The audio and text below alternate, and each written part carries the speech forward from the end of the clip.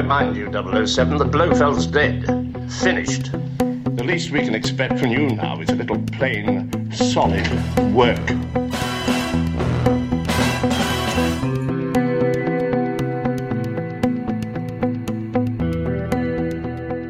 Welcome back to another exciting episode of the 007 Minute, where each and every other day, Mark and I go over a great minute of one of the best adventure movies that is in the James Bond library, the 1971 Guy Hamilton directed feature, Diamonds Are Forever. As I said before, I'm Jim O'Kane of TVDads.com. And I'm Mark Cerulli of Luminar.tv. And we're back in Sir Donald Munger's office, his lovely carefully appointed, carefully kind of appointed harvest gold kind of a thing. It's just very, it's definitely the rest of the 70s would look like this, lots of gold. Yeah. Although this is rather nicely appointed. There's nothing glitzy or contemporary in the entire office. It looks like, this would be something where Commander McBragg or Sherlock Holmes would sit and ponder the universe. It looks very Victorian. So nice little place. And we're getting a lesson on how to figure out Soleros, which we had talked about yesterday, that Sherries don't have years, but the vintage in the original cask, vintage. Yeah, like the cask that it was made in started in 1851. Right. And then he just drops that little unmistakable at the end of the phrase. It's like, oh, okay, I could, like, anybody could do this. Sure. And then I love Sir Donald just says precisely. Precisely, yes, quite. So then he starts saying, okay, let's go for double jeopardy, and here's the categories are diamonds. Yeah, that is definitely what Bond responds with is a Mankiewicz phrase. That whole the hardest substance found in nature. They cut glass, right? Suggest marriage, and I suppose they've replaced the dog as a girl's best friend. Yes, and then. M's rather frosty comeback. Profession to have is one subject you're not an expert on, but it's like, yeah, you've been painted over. But it's nice. This is like shaking hands with the audience and saying, okay, here comes the exposition. Right. And then here we go. We're into the diamond mining montage. Yeah, it's like a little documentary on where diamonds come from. Mm-hmm. 80%. Still up there. About that is pretty close. I think it's like 72 to 75% of the diamonds are still coming from southern Africa, not South Africa itself, but generally. But in those days, De Beers had an absolute lock on the diamond trade. Yeah, they finally didn't crack until about 1994 is when the De Beers conglomerate fell apart. Mostly their biggest problems came with conflict diamonds. I mean, there's a lot of places in southern Africa where these diamonds were being used, like basically slave mining, or they were used to pay for wars where there were, it was more like a gang warfare than an actual war. Yeah, but still very, very interesting. And I remember when we were growing up, the ads for diamonds, Yeah, the shadow. Remember the you had to buy. What was it? It was the. A good diamond is 2 or 3 months' salary. Remember that? Yeah, as if that, where did that law come from? Yeah, right. Yeah, and it's like, oh, you only got that big a diamond? That's not, he mustn't love you very much. But the idea, and this was a very recent thing, and it was all sponsored by De Beers. There were, before 1920, the idea of getting a diamond engagement ring, that wasn't in the cards. That isn't how it worked. People would give promise rings or engagement rings, but they would just as easily be rubies or emeralds or, topazes, whatever struck your fancy. But De Beers managed to inflate. It was a very successful marketing campaign. I think their tagline was "A diamond is forever." So, right. Yeah. This tied in perfectly with that. Yeah, stunning. Then that continued on. I mean, I can remember. I think the more famous commercials were the ones where you'd see the shadow of someone's hand, but you'd see an actual diamond ring as a print ad. Very, very striking. Behind it, the fact that people were basically living in abject poverty to dig this stuff up out of the ground. Let's not think about that part.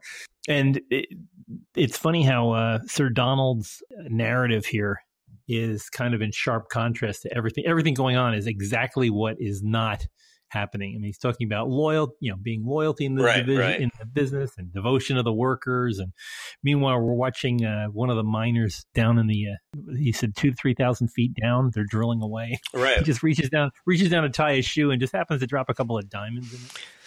Yeah, well, I remember watching this in the theater when it came out, and all this started to get laughs. And then when the guy, well, in the next minute, when he walks into the dentist's office and grins, the audience just erupted into laughter. It really is so well played. It's such a, I mean, I keep saying this, but it is such a Mankiewicz script. It's just everything at odds with what you're watching. And what these guys are all talking about in their basically this drawing room of a British club industrialist. Yeah, it's a club. He might as well be sitting around chatting him in the men's club. What they're talking about is just a lot of gangster action, and you think, like, who's the criminal here? These guys actually have a secondary business because they're obviously not getting paid enough to be devoted and loyal to these folks.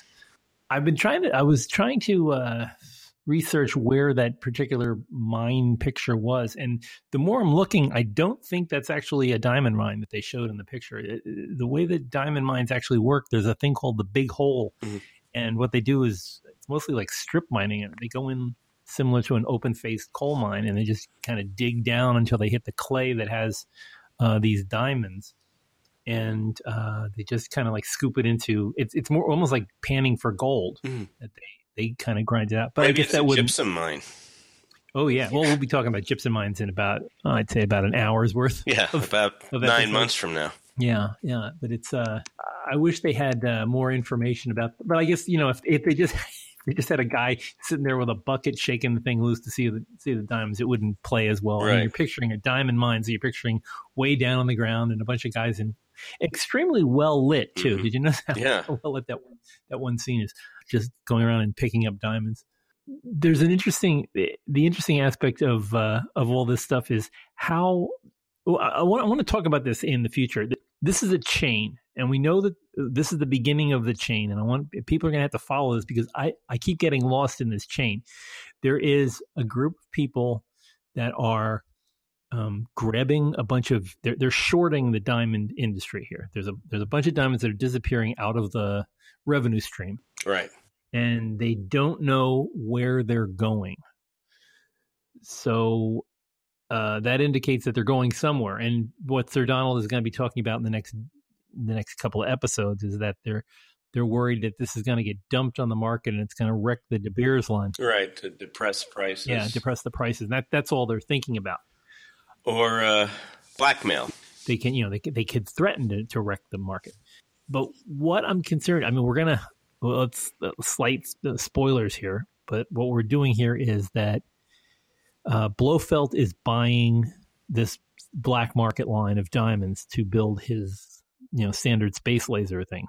Why couldn't he just buy the diamonds? Why couldn't he just, they're industrial diamonds, and he has this entire setup where he's trying to get lots of diamonds. Why can't, I mean, it has to cost him almost as much to keep this network going as it would be to just buy industrial. I mean, I guess we wouldn't have a movie at that point, but I just don't. Yeah, well, you have to keep those criminals employed. Yeah, it's a good works program across 3 continents, but I can't.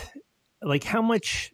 Well, we'll talk about these. Yeah, obviously, why couldn't he rob a bank and then use that money to buy as many diamonds as he needed? Yeah, and we've already been over in the Goldfinger scenario. We've already been over Spectre's use for cornering the market on something. In this case, the commodity is diamonds, where it was gold. But I just don't understand, why can't he just, if he's got enough money to fund a criminal enterprise this big with this many players and this many stuff going, this much stuff going through several different and so many loose ends. And I understand that the reason that, as we're going to watch as Mr. Wint and Mr. Kidd are going to be cleaning up the mess, that he's trying to tie up loose ends. But couldn't he just say, "I've had enough, thanks, stop"? Or is what he is getting rid of them? I mean, I keep losing this plan. Yeah. Like, why would he kill the little school teacher? But we're getting way ahead of ourselves. Yeah. I don't know. Anyway, these are just things I just want to plant the seeds. Right. They're all coming up. it's all going to be happening, and it's just right now. Just try to piece together as we're getting into this major exposition. Why is this network set up? And I realize that what the other part of this is that this diamond setup doesn't work the same way as it does in the book. That's a more straight. I mean, it really is about diamond smuggling. This has Spectre and all the other jazz. So be aware of this as you're watching the next few days. We're going to be going over how the chain goes. But we're going to stop here. I know this is a short episode, but we're going to stop here with this fellow with his boot. Have you ever seen that boot by any chance on eBay anywhere? I was thinking it's. No, it's probably still in somebody's closet. But talking a bit about this plot, I guess one of Richard Maybaum's drafts. This was supposed to have Goldfinger's brother seeking revenge for Auric Goldfinger. Oh, so like Die Hard almost. Yeah, and then apparently Connery wasn't happy, and that's when they hired Mankiewicz, who David Picker had seen a play on Broadway that he had written, a short-lived play, and was impressed enough by the writing that he suggested them, and they hired him on a temporary basis, and Connery was very happy with the pages he was turning out. Just banging it out and getting this. And it couldn't have been. I would imagine that the turnaround time on you've written scripts, and I can't imagine. The pressure must have been. Yeah, we need a blockbuster hit right now, and and Connery will say no if he doesn't like it. Yep. And he could talk about a demanding guy, Yeah. And Connery was very focused always on the literary aspect of any movie he did. It was all about the script. Yeah, and then he did Outland. Outland was good. Come on. Let's talk Zardoz. Zardoz, yes. We could, but this isn't the Zardoz minute. The Zardoz minute. We'll do the Zardoz half minute. That movie does need it's already in depth just by watching it. And it's never appeared on Netflix, I noticed.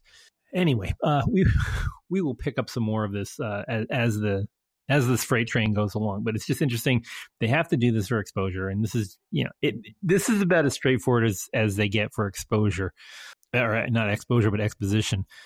Well, it's like in the original Jurassic Park film, the whole idea of using dinosaur DNA and everything, it's kind of ponderous, but then in the film, they had like a little animated character explaining it, in a promotional video, and they got that all out of the way really quickly, and it didn't hold everything up. Yeah, and I mean, without lampshading the whole thing, they roll through this inside of the next 3 minutes.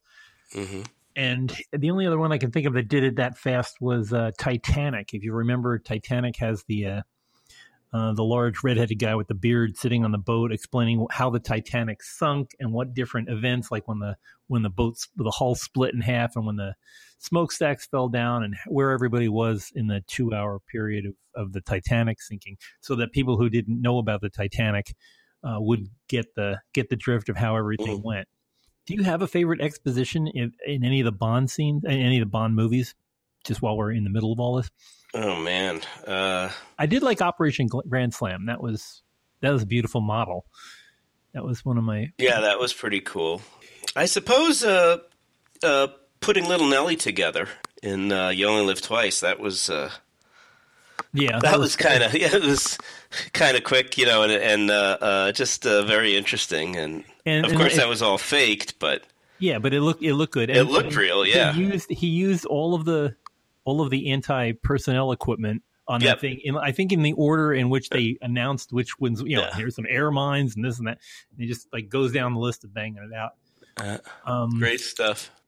Usually, I mean, most exposition, if it's not about the plot, what you're going to see Bond doing is usually handed to you by Q. Right. And Q really doesn't have much of a role in this. I get the feeling that... well, again, one of the great sight gags of the movie comes up with Q, but we won't spoil that. Yeah. But he didn't even get like an opener in this one. Well, we'll talk about that later. But let's pick this up on are we already here at minute 11 coming up? Wow. Well, thanks for being with us on the first 10 minutes. If you'd like to join us online, you can catch up on the previous minutes if you've missed any over at our great big site, 007minute.com. You can find us on Twitter 007 Minute. And you can also find us out on Facebook at the Operation Grand Slam Facebook page. So join us there, but join us here 2 days from now. No, not 2 days from now. Today is Friday, so Monday. We will see you and talk some more exposition. And I think we might have a guest. We'll see. Anyway, just check back. We'll be exposing things later next week. Nobody will be more surprised than us if we have a guest. It could happen. You never know. But check back right here on the 007 Minute. Faster than you can say Bert Saxby. Bert Saxby? Yeah. Tell him he's fired.